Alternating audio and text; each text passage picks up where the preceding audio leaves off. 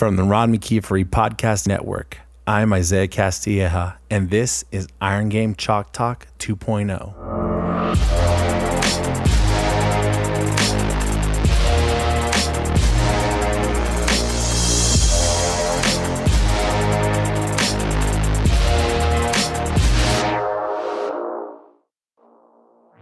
In this episode of Iron Game Chalk Talk 2.0, Coach Conaty talks to us about how to successfully transition into a leadership role at a new university by working with the current strength staff and administrators, how being in the role of intern and assistant while working your way up helps develop the type of leader you become, and how early on choosing a D3 school versus a D1 school allowed him to master programming that would later help him land his dream job.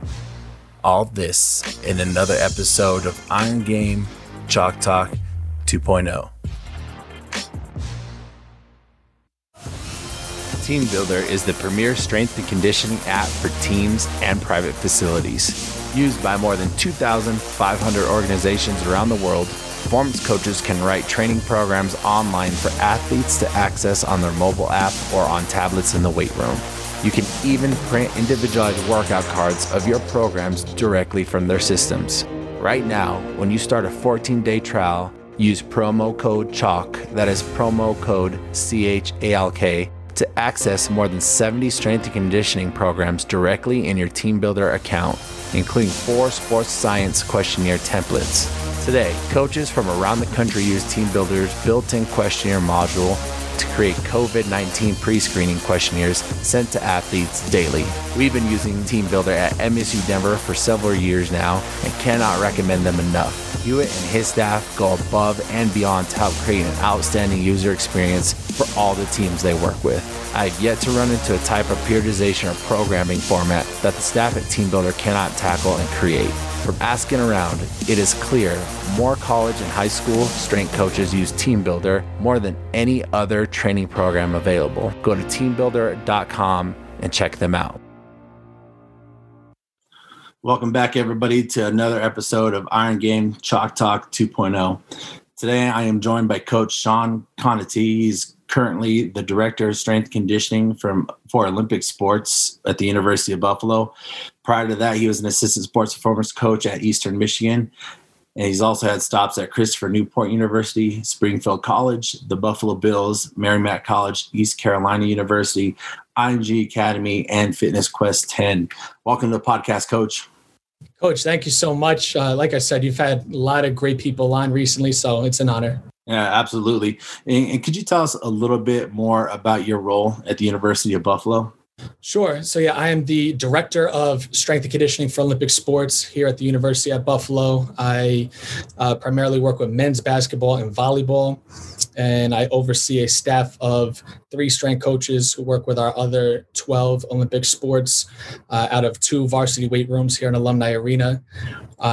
In my second season here at UB, before that, I was an assistant sports performance coach at Eastern Michigan University, where I worked with basketball.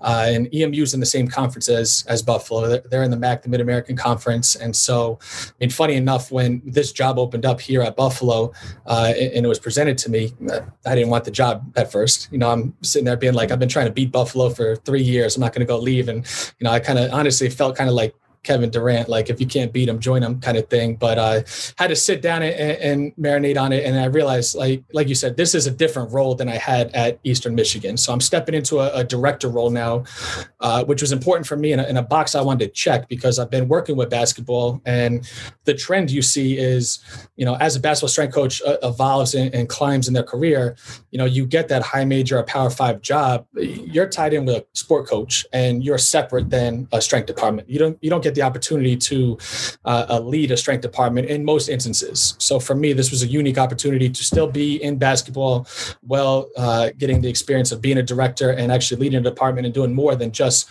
working with basketball. And the other benefit to, coming to Buffalo from being in this conference was particularly in the sport of basketball, you kind of know every strength coach. You go on the road, you travel with the team. So before the game, you're chopping it up with all the different strength coaches. I've become friends with every strength coach in our league. Like, we got a lot of great strength coaches working in the MAC. And being in it for 3 years, like, you kind of get a lay of the land and know the structure at each university. You know their hierarchy, how they set up their staff, what their budgets look like, how they're allocating resources, all those kind of things. So now you bring that to Buffalo, to a new position, and you can talk to administration who, they say, okay, we want to lead the MAC. Okay, well, here's what everyone else is doing in the MAC. Here's the direction that they're going with their departments. Here's where we need to go. And so with that, it's again, a kind of a unique deal where the head basketball coach hired me, and the strength staff didn't really have a say in who was coming in. So right away, number one, I got to empathize with that and talk to them and say, okay, how did we get here? How did administratively you guys not have a seat at the table here? What is the perception of our department? What value can I bring to you guys? How can we help build this up? And so instead of coming in day one and shaking the tree and trying to change everything up right away, you got to build the relationships with the current staff, sit down and listen to what's actually going on. What problems are they having? What are they doing really well? So we do a SWOT analysis of our department. What are our strengths? What are our weaknesses? What's our perception from sport coaches, from administration? What are some areas that we need to improve upon? And so I talked to our current staff about that. Me on the outside coming in, and just seeing our league, I realized, what, we're really lacking in nutrition. We need to allocate some resources and provide proper nutrition to our athletes. We have 2 beautiful weight rooms. Resources from an equipment standpoint isn't an issue, but we do need to get some. We're definitely behind the 8 ball on the Olympic side when it comes to nutrition.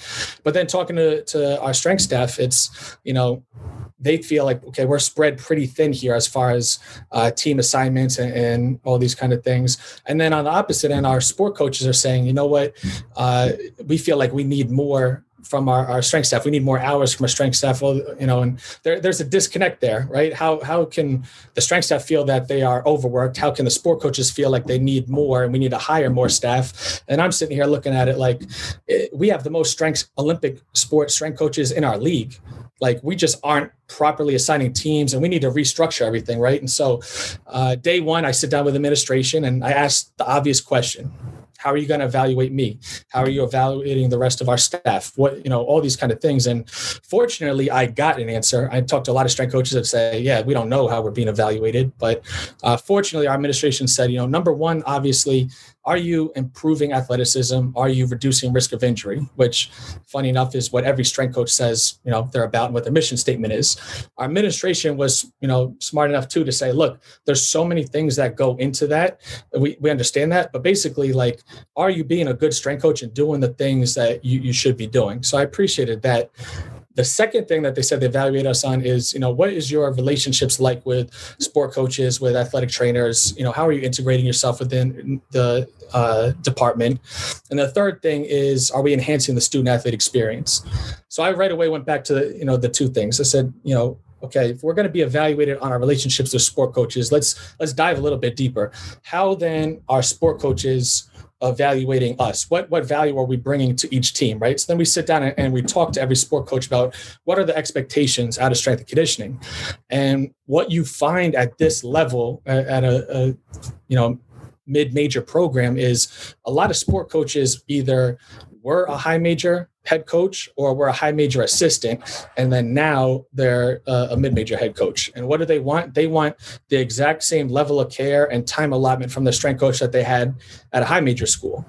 Well, number one, financially, we don't have those same resources. But number two, like I just alluded to earlier, if you're a high major basketball strength coach, that's probably your only team assignment, and you probably aren't running a department. So it's just very different, right? So we need to kind of get an understanding of, okay, how can we set this up to make us successful with the current resources that we have.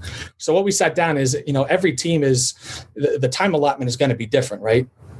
So then we start categorizing teams. Okay, look, you got your tier 1 teams. That's obviously your revenue sports, football, men's basketball, women's basketball. These coaches, they want you at practice. You're going to travel and be with them on the road. You're probably going to be extremely involved in their day-to-day nutrition. You're probably going to be extremely involved in their day-to-day sports science and analytics. And there's so many extra hours that's going to go into that. Your tier 2 teams, it's still going to be a lot of hours, but it's just coaching. It's strength and conditioning. It's speed and agility, conditioning, mobility. You don't got to go to practice. You don't got to travel with them. If it fits your schedule, by all means, let's be around them. Let's make ourselves available. But that's not an actual requirement. And then your tier 3 is your teams where it's your traditional weight room lifting. If you set up those schedules correctly, it's not going to be a huge hour chunk of your week if we can handle that correctly. Now, the misappropriation of all that is when you have like a women's basketball strength coach who's supposed to be traveling, but then you still have 4 other tier 3 teams that are in the weight room on a daily basis. How can you be on the road and be away from the other teams if they're supposed to be in the weight room lifting? Like, that just doesn't make sense. You got to understand what your hierarchy is. And like, our number one most important job is obviously being in the weight room and coaching our athletes. So how can we set up this, staff to make sure that we can check all the boxes, support every sport coach's needs without us really setting ourselves up for failure where we're not going to be available. So we were able then to, have me come in and be a men's basketball strength coach. And I also work with volleyball. We have Coach Annette with women's basketball, and she works with women's soccer. And then we have 2 other strength coaches, Coach Gino and Coach TJ, who are your, traditional weight room roles where they're in positions where they don't have to go to practice or travel. They can hold down the weight room. And we're able then to set up our schedules, especially the traveling positions, Coach Annette and I, where if we're on the road, we really shouldn't miss, I shouldn't miss a volleyball lift. She shouldn't miss a women's soccer lift the way we set it up. Now, if it does happen, though, we do have 2 strength coaches where that's their main role, and they can kind of take on that overflow, and we kind of have a smooth, department running that way. So that was, within the first 6 months getting in, we were able to kind of listen, figure out what the pain points were, figure out a solution, get everyone on the same page, right? And then the pandemic happens. And so then you got to be, ready for anything. I remember telling other strength coaches, right when the pandemic happened and the lockdown started and everything, I told them, I was like, you know what, this is really going to expose a lot of strength coaches, a lot of staffs, and people didn't know what I meant by that. But, before I got here, some of the strength coaches here told me, like, look, our perception of the administration's perception of us is like, we're just, holding down the weight room. Like, we're in the weight room, we're, lifting the athletes, and that's it. That's what our perception is. Well, if that's what administration's perception of you is, and now all of a sudden everything's shut down and you're not able to do that, how do you expect to maintain a job, right? And so it was extremely important for us to, number one, stay ahead of everything and keep providing a service to our student athletes and to our coaching staff, and staying in constant communication with administration.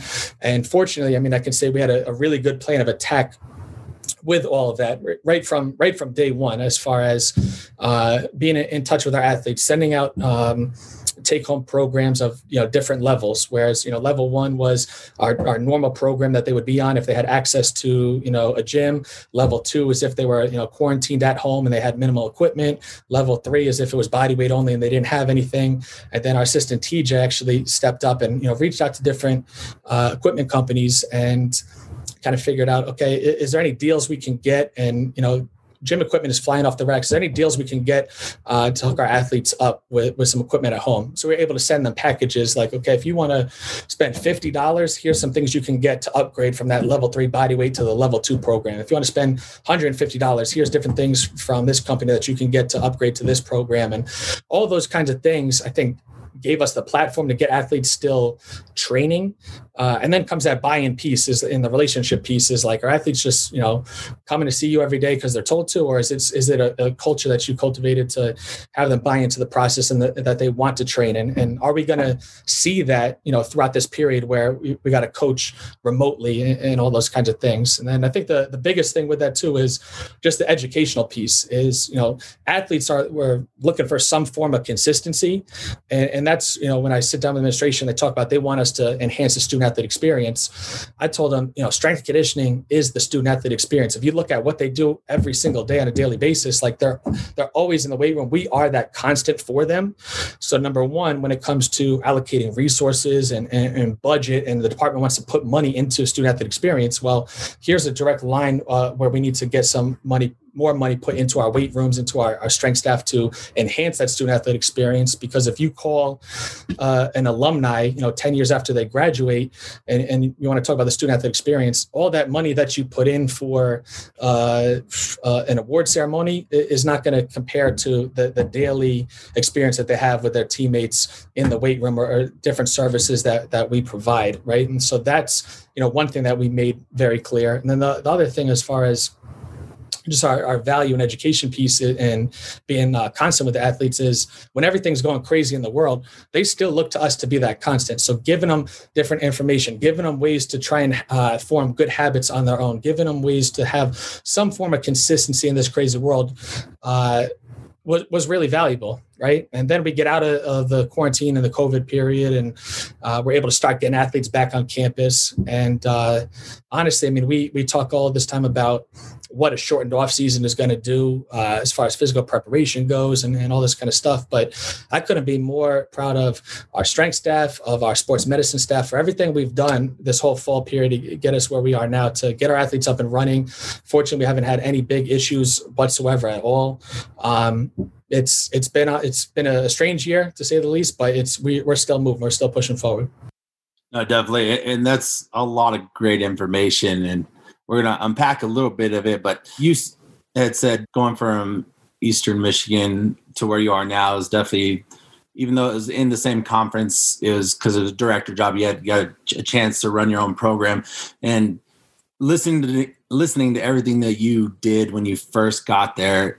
It's a lot, but I think it was a lot of good stuff. Where did that come from, considering this was your first chance to call your shots? Was it your experiences other places, or was it the fact that you were planning for when you had your chance to step up to the plate and hit that home run? Where did all this high level management come from?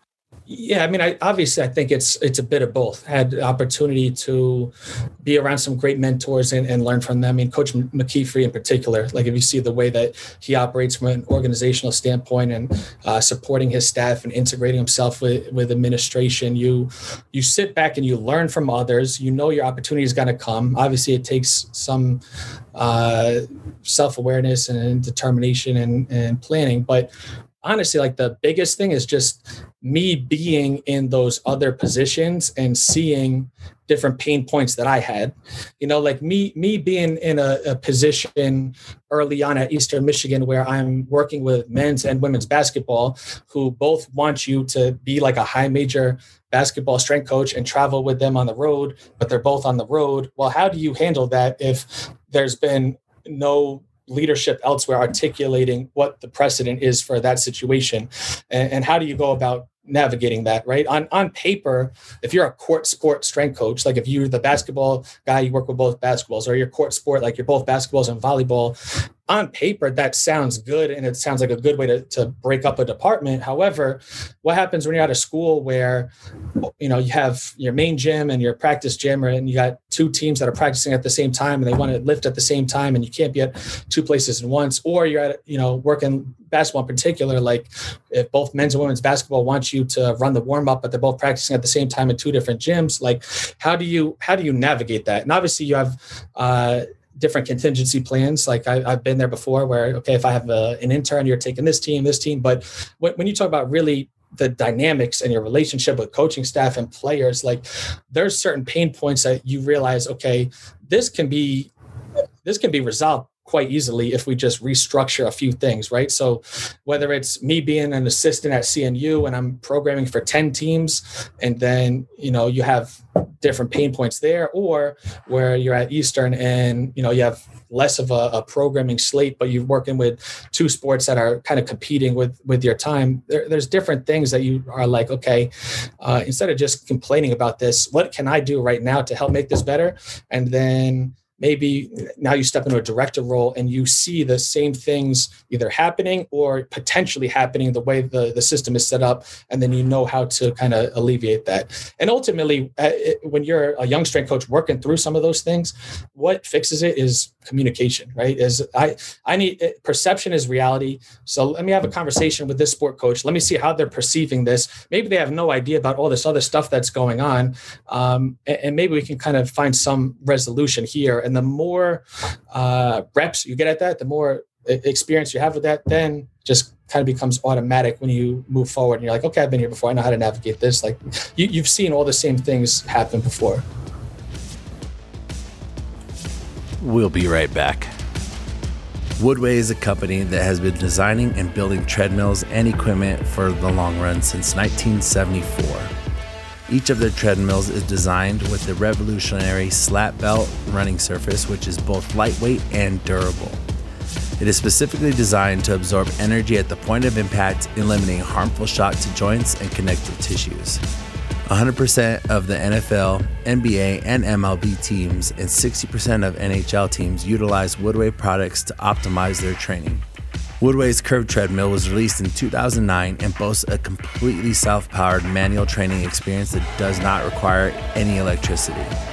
This unique piece of equipment allows athletes to run at any pace they choose and burn up to 30% more calories than the regular treadmill. Other unique offerings from Woodway include the Curve Trainer, Curve XL, Forefront, and Pro treadmills. Each treadmill offers features that are fit for every athlete. The silent and energy-efficient product from Woodway has resulted in 50% electricity savings for owners. If you're looking for equipment that is built to last and will improve and provide each of your athletes an experience like no other, check out Woodway today at woodway.com.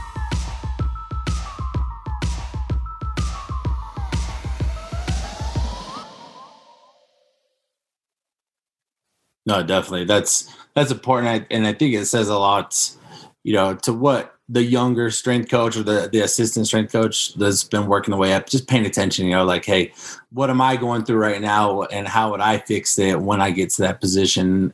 You had also brought up like that nutrition aspect. That was one of the key things that from the SWOT analysis is like, we need to get up our nutrition. So, how was that creating, I guess, that the Olympic side of the nutrition and getting that hustle going? I think the easy way to get it up and running was working with basketball. Basketball is obviously going to have more finances than other sports. So when you step into a situation that has zero nutrition budget for all Olympic sports, that's not going to detract from what I can bring to basketball, right? So I started small. Let me start with the basketball staff and show them the importance of nutrition. Let's look at our daily schedule, right? We lift first thing in the morning, usually at 7:30.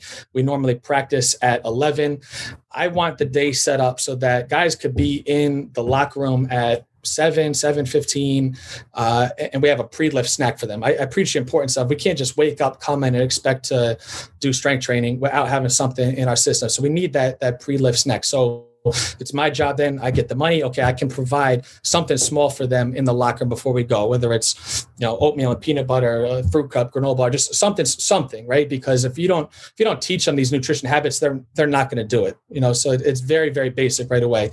Then we can lift. Now we can provide a post-workout shake for them, based on what body weight category they're in. We can provide a breakfast for them, just as much feeding opportunities as we can. All of a sudden, I'm doing a ton of nutrition stuff with men's basketball. And now I can show administration, okay, here's what we're doing with men's basketball. All this is coming from the men's basketball budget. I broke out some spreadsheets and said, okay, if we just take a piece of this and now we apply it across the board to all Olympic sports, just like we're doing with basketball, when they leave, they get a shake and now they get a breakfast, or even looking at the pre-lift snack that we offer them, what's it going to take just to get that pre-lift snack and provide it to everyone in Olympic sports, whether they use it pre-lift or they use it post-lift. And then you break out a document and you present it to them. Here's how much it's going to cost. Here's how we can run it. And to be honest, fortunately, while I was at Eastern Michigan, they've got a phenomenal nutrition setup, nutrition room right attached to the weight room. As soon as athletes finish a lift, they can either get a chocolate milk or a muscle milk, and then they can get an actual carb, a protein, or a combo like Whole Foods option as they leave. And the whole point is, obviously, most teams, you're going to lift and you're going to go to class. So you don't want to lift and then start, breaking down energy and breaking down muscle and then sitting in class for 3 hours and not replenishing it and starting the recovery process. So I saw that system. I saw how that worked. Now, they were all for it here. It just is a matter of funds. How are we going to budget for it, right? And so the big thing is, starting small with the model I took. Let's talk to basketball. Basketball is willing to pay for all this stuff. Now let me talk to volleyball and see how much money there, because most of the time they have a budget for nutrition. Like volleyball's outfitting their locker room with stuff as well. Well, how about you, instead of just kind of buying a ton of stuff and not really tracking it, why don't I be in charge of that? And why don't we distribute that out of our nutrition room that we're building? And, that's where that funding is going. Okay, that team's checked off. Then all the other strength coaches are going to the other teams. And we're starting to slowly check those boxes, right? And then, having more and more conversations with administration. Free trade is something that is huge here with our sponsors. So talking to our sports properties people, whether you got a deal with Gatorade. I know other schools have this. They got, a Gatorade deal. All of a sudden they got a certain amount of free trade. Well, they can outfit their strength and conditioning rooms with protein bars and protein shakes, all this kind of things. Now we don't have that here, but we got free trade with different grocery stores where you can get beef jerky for free. All of a sudden we can get free trail mix. You just kind of got to be creative from that regard. But the big thing I would tell a young strength coach or anyone in my position is, because I'm fighting this battle every day, if you don't do it, nobody's going to do it. Everyone knows the importance of nutrition. Just like, when I talk to athletes about nutrition, most of the time they know what they should be doing, what they shouldn't be doing, but they're not going to adhere to it unless I really set the table and hold their hand initially and really get them bought into it. The same thing with administration and everything here. They know the value of nutrition. They know it's not right that, we're not providing nutrition. Maybe we're behind the eight ball of everyone else in our conference with that. But unless someone actually puts their hand in the dirt and makes the documents, finds out where the resources are coming from, all this kind of thing, nothing's going to happen. So you just kind of got to commit to it. No, that's again a lot of good stuff, and it sounds like you're just handling everything, and it's a good thing. And you had brought up the advice for the young coaches, and what would you say is a piece of advice you'd give to that coach that's just getting off of an internship? Because you've been fortunate enough to be at a lot of places before you landed there in Buffalo, so you know what it's like to be an intern and go through all that. What would you tell that coach that's maybe right in the middle of the hard part of what we do? Because it's all hard, but it's especially hard when you're not getting paid and you're definitely the low person on the totem pole. So what's a piece of advice you would tell to those strength coaches? Yeah, I've been there too, where you did a graduate assistant, you've got your master's, you're in an entry-level part-time position, you're looking for that first full-time job, and it's just it's tough. I had a conversation with a young strength coach today about that, where I told him, it's honestly feast or famine. You're going to go 3 months of getting rejection letter after rejection letter, on campus interview, rejected, phone interview, rejected, on campus interview, rejected. And then all of a sudden in a week, you might have 3 job offers. And I've seen that happen to me. I've seen that happen to several of my peers. Colin Lawless was a CSCCA practicum student of mine, former baseball player of mine at CNU, and then intern for me, and then has been back here at Buffalo with me. Was in the same situation where it's you're at this position, you are ready to lead and to have a full-time position, but it's such a crazy job market, regardless if it's in a pandemic or not, such an oversaturated market, but you just gotta stick it out like that, Angela Duckworth grit, passion plus perseverance every single day. Don't lose your passion for it because times are getting tough. Like we've all had those days that you question if this is the right route for you, because logic is saying, hey man, I could go make a ton more money elsewhere tomorrow. Right. But that long-term thinking is you still have your passion for it, know what your purpose is, and ultimately it's going to pay off. And that's why I told Collins, like, we're going to get you a full-time job, and, feast or famine, same thing. It's been like, you're not hearing anything for a month, and then all of a sudden all these job offers come in. And it's happened to me. It's happened to so many people. So what I would tell the young coach is, number one, just have grit, stick it out. Don't cave in. And the most important thing you can do though, is take ownership of where you're at and where you want to go, and be strategic about it. So this is advice I gave to another strength coach too, that wanted to work in basketball, is like, if you're going to take a low level job somewhere, maybe you're even an assistant working under a head basketball strength coach.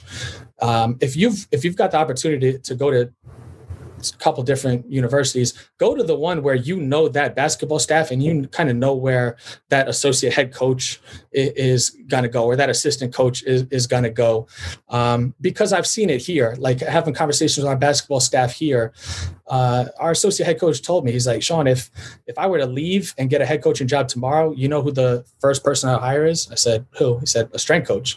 Now we hear that all the time in the football realm, but that's happening in basketball too. And then other sports, you see these coaches having more and more influence. Well, in the same way, I urge all young strength coaches to like build their strength conditioning coach network. And I urge them, hey, you need to build your basketball coach network too. Or if you want to work football, build your football coach network, or your baseball coach network, because those are the ones that are pulling the strings.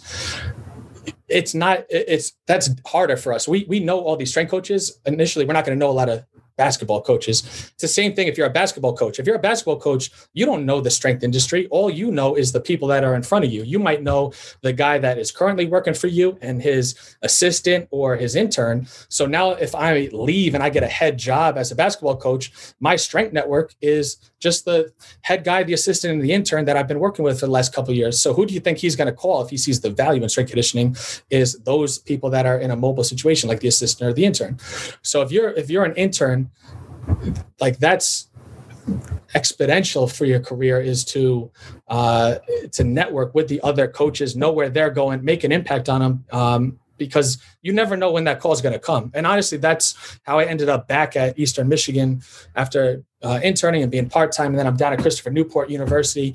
When Coach McKeefery left Eastern and they restructured the department so that there was a non-football position that worked with basketball, obviously my relationship with the current strength conditioning staff was huge, but my relationship with the basketball staff was huge. As an intern, I would warm up the basketball team. The basketball strength coach also worked football, and so he might be out at football practice. So I would take advantage of going and warming up the basketball team. So now, not only is that another opportunity to be around the guys outside the weight room, that's my first opportunity to be around the basketball coaches and for them to see me in a leadership position. I'm leading this warm up of 16 guys every day, and you get to develop a relationship that way. So now when a basketball strength job opens up, I got called right away, and it worked out. So I mean, that was I was very fortunate in that regard. But the lesson that I always try and tell people is, take advantage of every opportunity, stay the course, and just network outside of strength conditioning. Network with sport coaches, administrators, because you never know who's actually pulling the strings and who could help you down the road. Definitely. And luckily, I've been lucky enough to be, doing the podcast, and that's, I think, the second or third time in a couple of weeks I've heard it's not just the strength coach, but pay attention to who you're interacting with on the basketball staff or the football staff or the administration. Because there's a few other strength coaches are like, hey, I had a really good relationship with one of our associate ADs, and then they put in a good word that they knew and it helped them out. So I think that's some very important advice. Now, if you could pick up the phone and call Sean Conaty from 5 years ago, what would you tell him? 5 years ago, I'll try and give you a real honest answer. So 5 years ago, 2015, I would be still at CNU.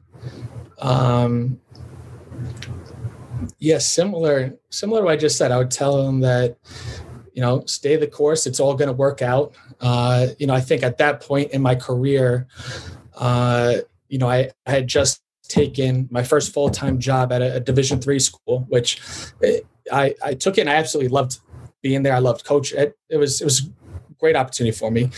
But the interesting thing was, in deciding to leave to take a D3 school, I had left a Division I football assistant job on the table where I would have programmed for one other sport. And so you got a lot of people in your ear saying, don't take the D3 job, take the D1 job, right? And this is a conversation that happens all the time, which I talk about because that was my path, right? So I, in my heart, knew, okay, especially if I want to work basketball, and, I'm coming out of grad school and I'm applying for all these jobs. And some of the feedback I'm getting is, look, you were a GA at Springfield College. You programmed for 4 teams for a year, but that's still not as much programming experience as a lot of these assistants that are applying for these different jobs. So even though in my head, I got, 5-6 years experience and I've been programmed for my own teams and everything, like that doesn't compare to those that are above you in the field and have been assistants for years and actually have even more programming experience. So knowing I've received certain advice like that for jobs that I wanted, it just didn't make sense to me why I would take a Division I job where I ran someone else's program and only implemented my own program for one team versus going to a D3 school where I was going to program for 10 teams. Like in my head, I was like, okay, no one's going to question if I could program or not. Like this is going to be great experience. I can actually lay out my program, all these different sports, all this kind of stuff. And so I had a great vibe when I went down to interview. In my heart, I was like, this is where I need to be. A lot of people said that probably wasn't the right move, but then I go down there. And again, I loved it, but I had bigger aspirations too. Like I knew that there was other boxes that I wanted to check, and Division I basketball was one of them. But everyone's still saying, well, how are you going to go from working basketball and all these sports at D3 to actually work into Division I? But again, just all the stuff that we've kind of been talking about, I knew that wasn't as crazy as it seems when you make the right connections and you have the vision and the drive and all this kind of stuff. And so, 5 years ago, I was at that point where you're like, okay, I'm in a good spot, but am I going to actually progress my career? So I would have told myself, stick with it. Like stick to your core values, stick to the plan, because the plan's going to work. But the other thing that I would probably tell myself too is, and I did an okay job of this, but no one ever gets it right, is like, just be more present. Like you really are going to miss a lot of these opportunities. Like I've lived in 7 different states and I've done so many different internships and everything. And you don't realize like some of these summer internships that last 3 months, like that's only 3 months. And you that's then some of your best friends in the world. And you just take for granted that time that you guys are together. And so like, even though I feel like I'm pretty cognizant of it and I always try and stay grounded and stay present and enjoy every day, like no one ever gets it right. And there's a Drake lyric where he says, sometimes I wish I was where I was back when I used to wish I was here. Like that always hit me when I was at Eastern as full-time with the basketball team. Cause I would think back to when I, years earlier when I was an intern, being like, man, if only I could be the basketball strength coach here. If I was full-time, I'd love to be working here. And all of a sudden, a couple of years later, that's the position I have and I love it. But then I think back to like, man, as interns, like we had it made like that. So I was around such a great group of guys and learning from Coach McKeefer every day and just all this kind of, so you're always going to look back and reminisce. So strength conditioning is a journey. Life's a journey. I really would stress to myself and to anyone else, like no matter where you're at, even if you feel like you're not where you're supposed to be right now, like you're going to look back and there's so much information, valuable lessons that you can extract from where you're at. So just soak it all up. Absolutely. And Coach Conaty dropping the Drake lyrics for the first time in the podcast. I like it. So what's next for you, Coach?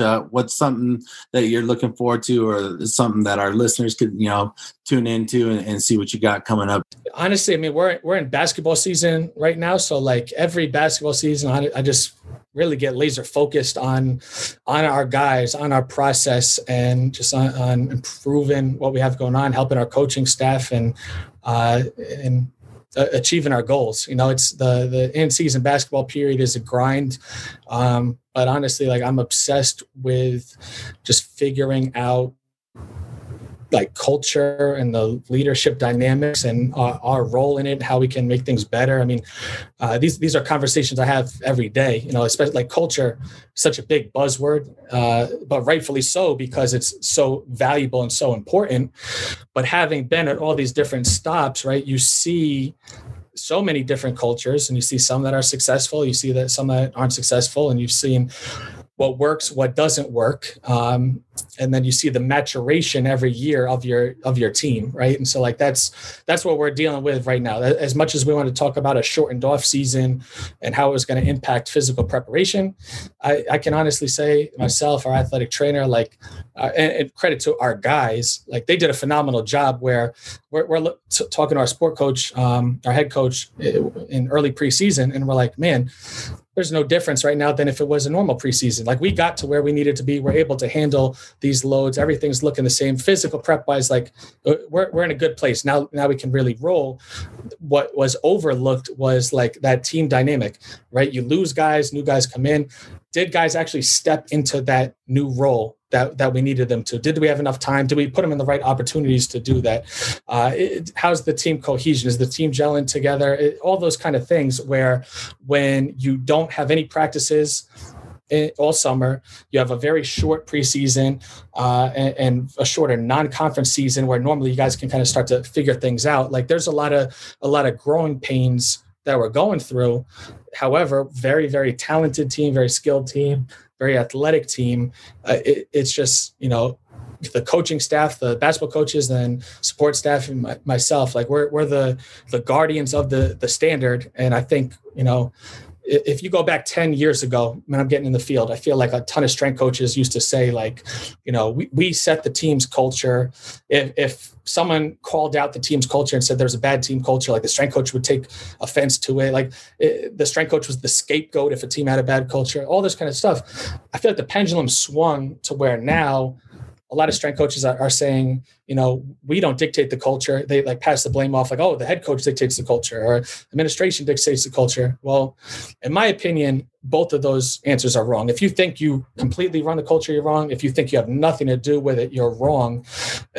So let's dive into that gray area and figure out what our role is, right? And so that's what we've been doing. And I've always articulated it like, I feel like coaches, we can set like the blueprint and the standard of the culture, but I always said athletes' daily actions dictate the culture.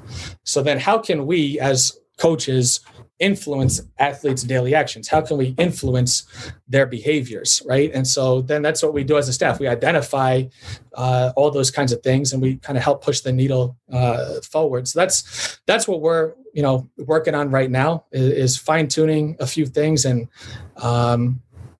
diving into the weeds, if you will, the messy area that a lot of strength coaches, either we dive into it and have a little too much confidence or a little overzealous, or we try and avoid it altogether. That's what me and the rest of the staff are diving into right now. How can we actually set up an environment that influences positive athletes' behavior to then have them take ownership of the program, make it an athlete-led program?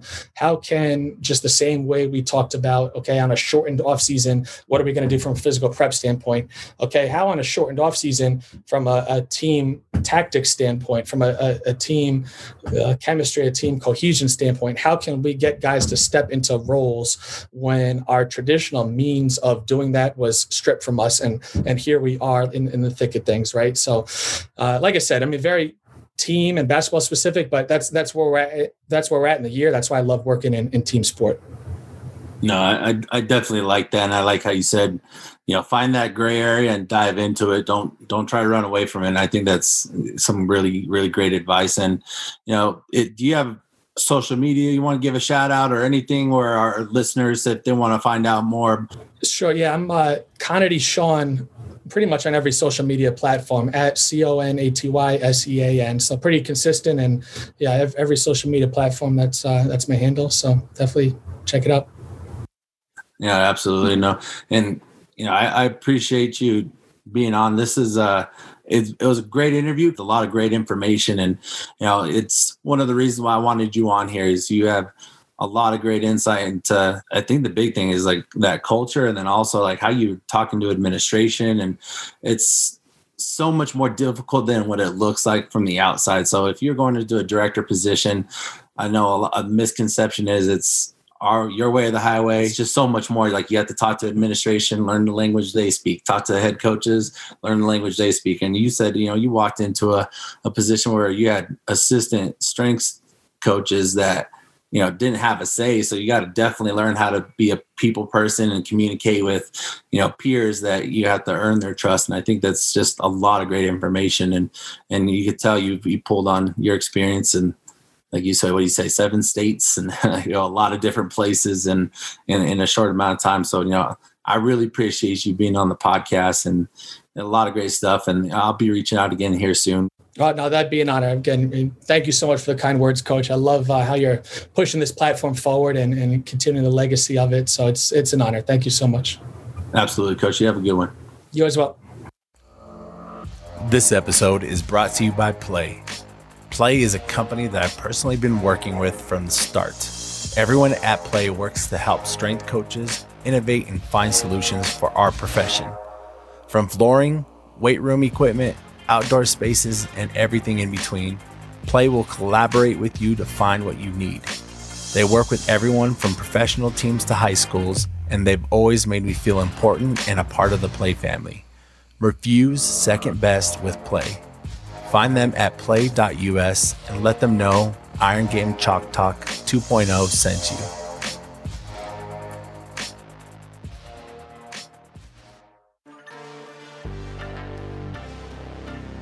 This episode is brought to you by Optimum Nutrition Athletics. After dominating the sports nutrition industry for over 30 years, the newly created Optimum Nutrition Athletics brings the same trust and quality at a great price. They've worked hard to put convenient nutritional supplement options in the hands of your athletes. Because of the increased demands, ON now offers their third-party tested, NSF-certified gold standard whey protein powder in 10-pound bags exclusively for their athletics partners. ON even released ready-to-drink cartons of their gold standard whey protein shakes for your athletes and coaches that are on the go. Colleges and universities across the country have partnered with ON to give their athletes the highest quality nutritional supplements, and ON continues to deliver. They provide flexibility and affordability for all their partners. If you'd like to learn more about their expanding line of supplement products, or if you're interested in becoming a partner, contact ON's Rachel Kravitz on Instagram at on_athletics_west or email rkravitz@glambia.com.